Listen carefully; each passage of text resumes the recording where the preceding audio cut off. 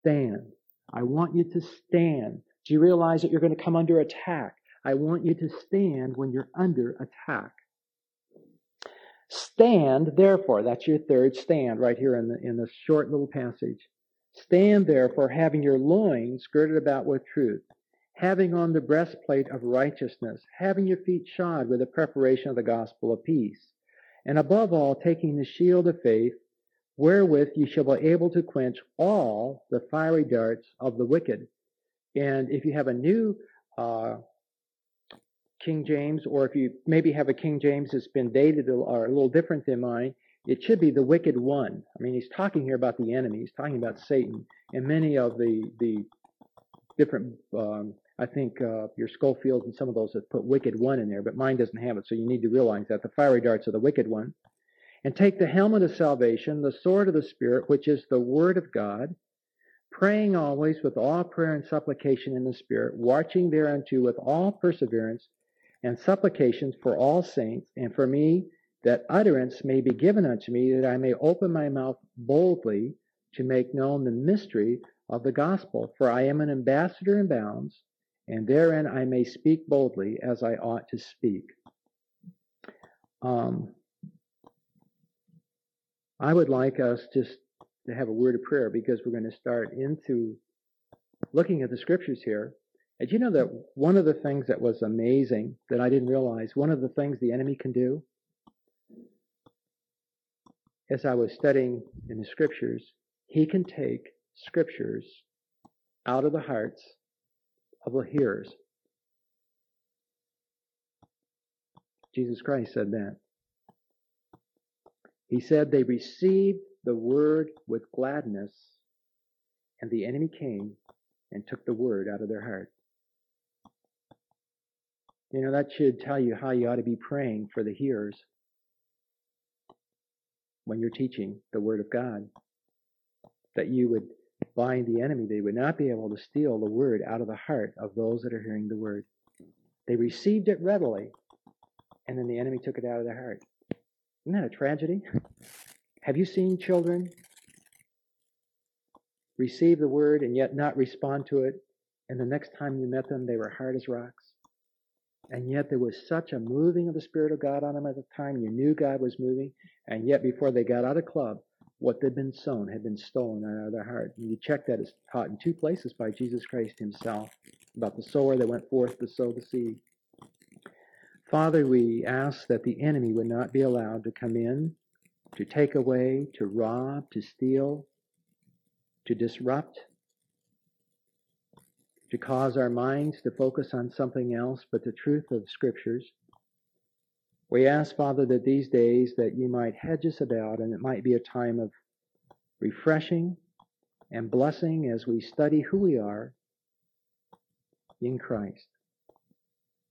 And as we focus on the battle that we're in and the provisions you've made for us so that we might stand as we give forth the Word of God, turning the hearts of men and women and boys and girls from darkness to the light of the gospel, spoiling the kingdom of darkness and being used of the Spirit of God to translate people into the kingdom of light. Oh, Father, may we realize Satan hates it, and he will do all that he can to destroy our credibility and our ministry. Father, may these 6 hours together make us more aware of how he may work in our life and in our situation. And Father, may we apply the provisions for victory that you've given to us. Amen. In the spiritual warfare, we have an interesting statement in verse 12. It says there, "For we wrestle not against flesh and blood." That is a very tremendous illustration. Scripture is filled. Scripture is visualized, and it's visualized with words. We are the visualization people.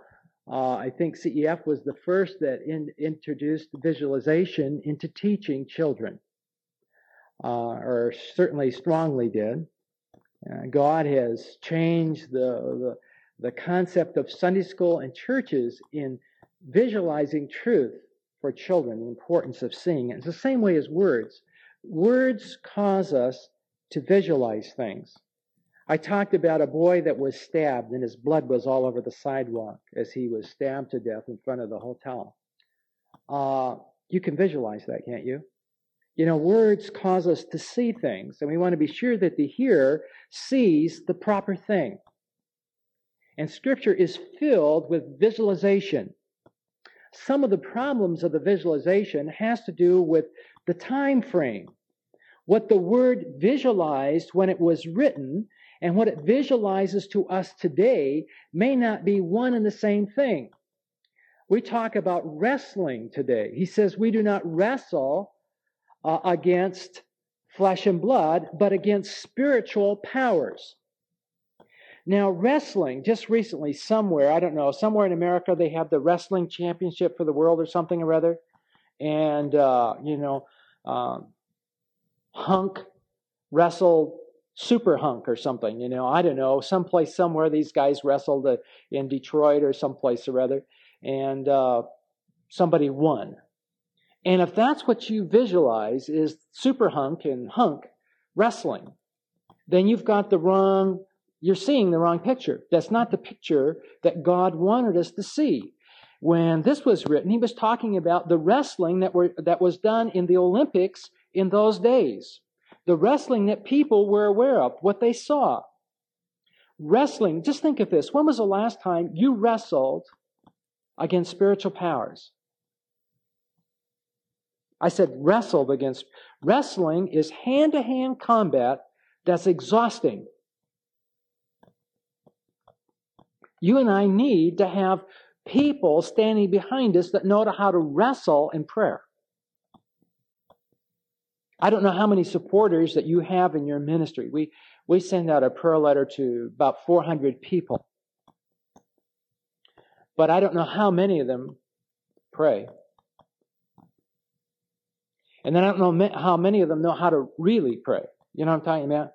Not the kind I lay me down to sleep. Bless Logan and his wife to keep. Amen. I mean, people that really know how to grab a hold of the Lord and to wrestle for the souls of boys and girls and how to pray for me. We had a situation that was horrible from another mission, a family that came in that was being demonized. It was a horrible situation, and I thought, who can I call to pray for us as we help this missionary family that was just being totally annihilated in horrible, horrible ways? And I thought of a few people that I could call that I knew would stand in prayer with us as we worked with this missionary family. It wasn't of CEF, it was one of the other missions. Wrestling, in the Greek wrestling, was a wrestling till one of the combatants could not stand. So you had two people wrestling. And the winner was the one who could stand, and the loser was the one who could no longer get up. And when the man won, he did two things. The first thing he did is he'd stand and put his foot on the neck of the loser. And that goes way back into the Bible days. Remember, they brought the kings out of the caves, and they laid them down, and they put their foot on their necks, and that's a sign of total authority over that one, total victory over that person. And so he would stand, he put his foot on the neck of the loser, and he'd raise his hands in the air as the victor and call for a sword. And he would take the sword and he would gouge out the eyes of the loser. And the loser would walk in darkness the rest of his life. Isn't that a picture? When a believer loses to the enemy, they'll walk in darkness. That's the picture. I love what the Scripture says. If the light that is in thee be darkness, how great is the darkness?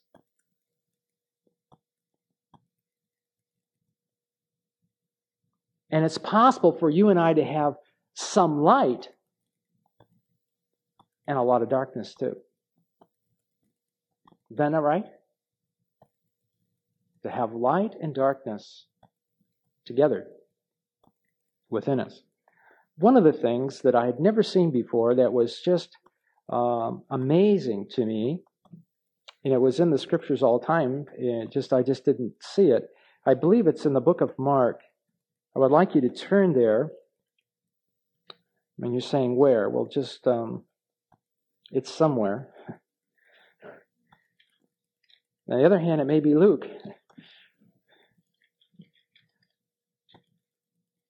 It's towards the end of the life of the Lord Jesus. Let's see. Yes, here it is. It's in Luke 20, chapter 22. It was interesting. I saw this at Easter time, and it was a wonderful time to see this truth. There's a lot of spiritual warfare in this particular chapter. A lot of mentions of what is happening. In verse 3 of chapter 22, it says, "Then entered Satan into Judas." Well, it's interesting that you'll see, if you read in John's account, that in the upper room it said Satan put in the heart of Judas first. Satan put in his heart.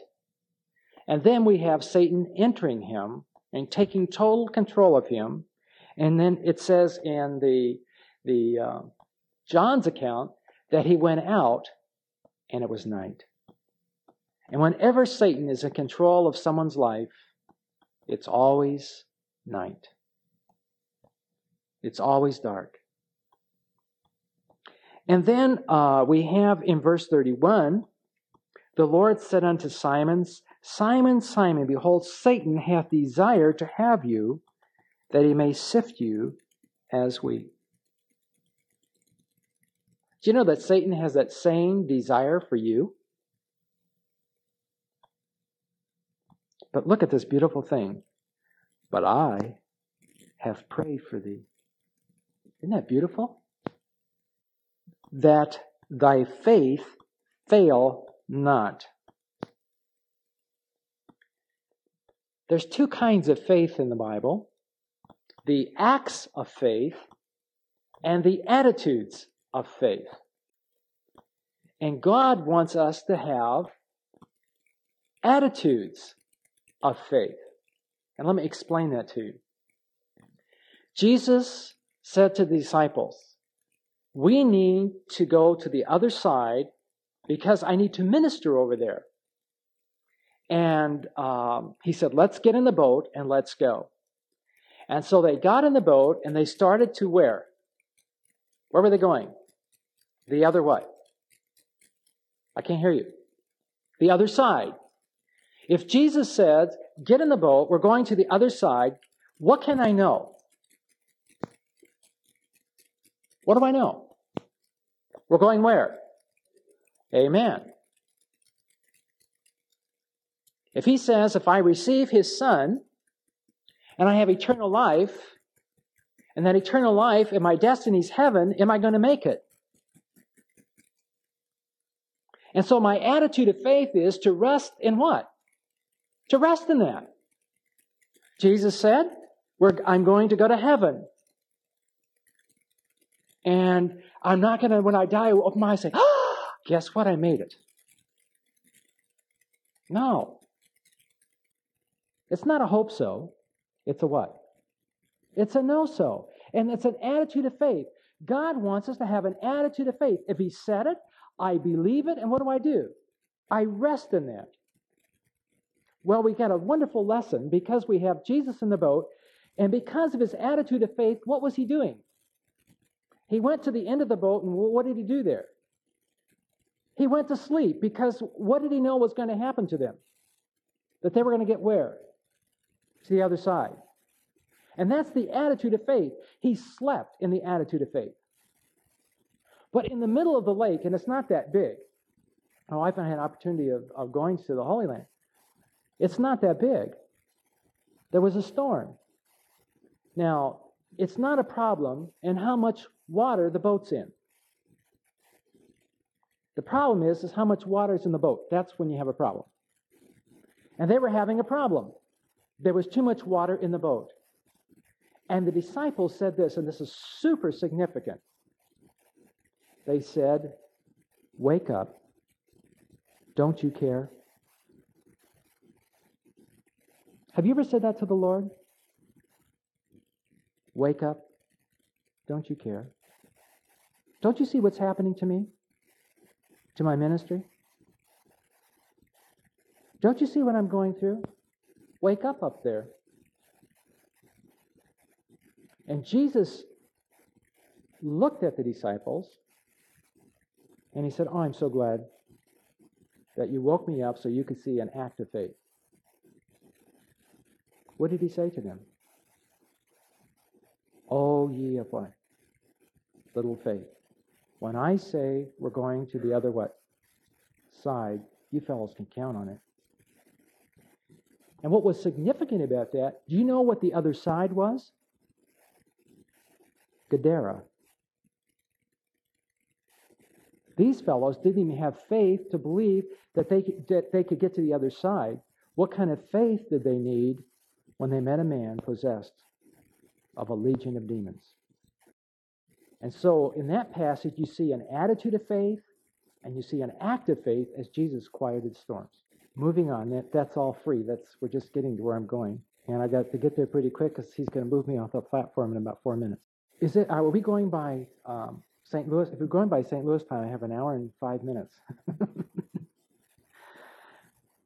But this is something I never saw before. Jesus went into the garden, and he was praying, and Judas came with the soldiers and with the religious leaders and all of that.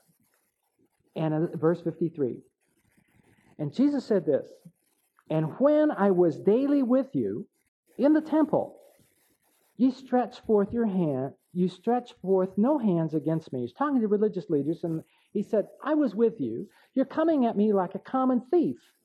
I was with you in the temple. How come you didn't take me there?" Now remember, he's talking to the religious leaders, and he makes this statement, "But this is your," what?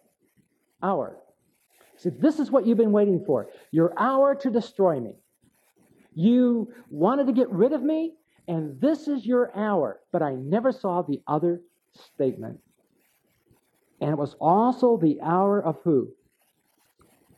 The power of darkness. Do you realize that Satan and his host thought that when they were involved in the killing of Christ, that was it? They thought that was the end. Get rid of them. They missed what? The resurrection. The disciples missed the resurrection. The religious leaders missed the resurrection. The people closest to Jesus missed the resurrection. And Satan missed the resurrection. And he said, "It's the hour for both of you, the religious leaders and the powers of darkness. You will destroy me. This is your hour." Now, the exciting part of this, turn to Colossians. You put it together.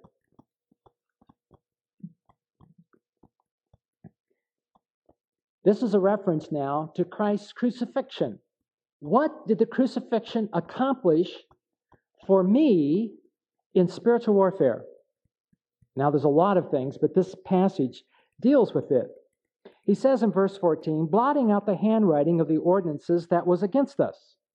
Which, remember, we're jumping into a sentence here, but just as we're running out of time.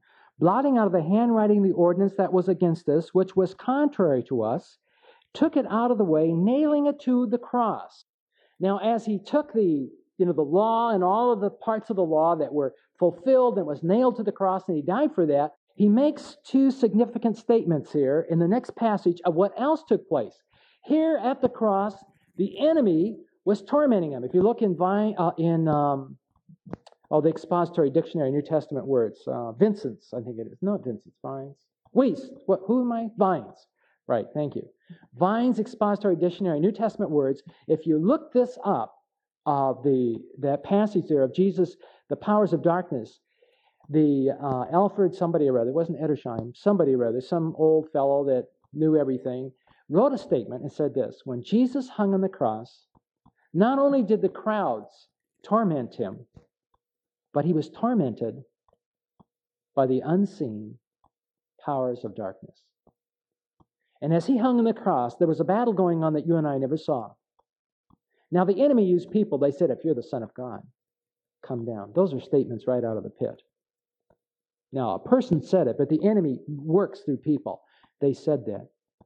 But there was the spiritual warfare that was going on that we didn't see at all as he hung on the cross, and the enemy was tormenting him at that time. But what they didn't realize is what this really meant as far as their future. And it tells us here in verse 15. Having spoiled, when he was hanging on the cross, as his blood came from his body and his life slipped from him, he was spoiling the principalities and powers, and he made a show of them openly, triumphing over them in it. And let me give you two beautiful words that you might want to put in your Bible somewhere. The word spoiled means to disarm. He depowered darkness. The cross depowered the enemy.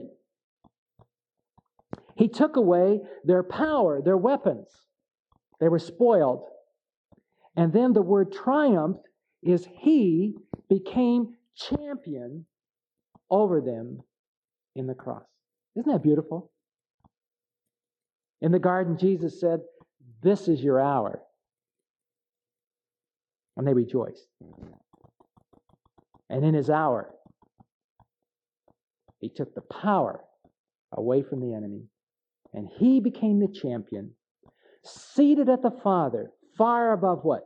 Principalities and powers and rulers and dominion. And they're all under what? His feet. They're under his feet. And you and I are told to what? Stand in that power. Stand in that. That's mine. That's yours. That's my heritage.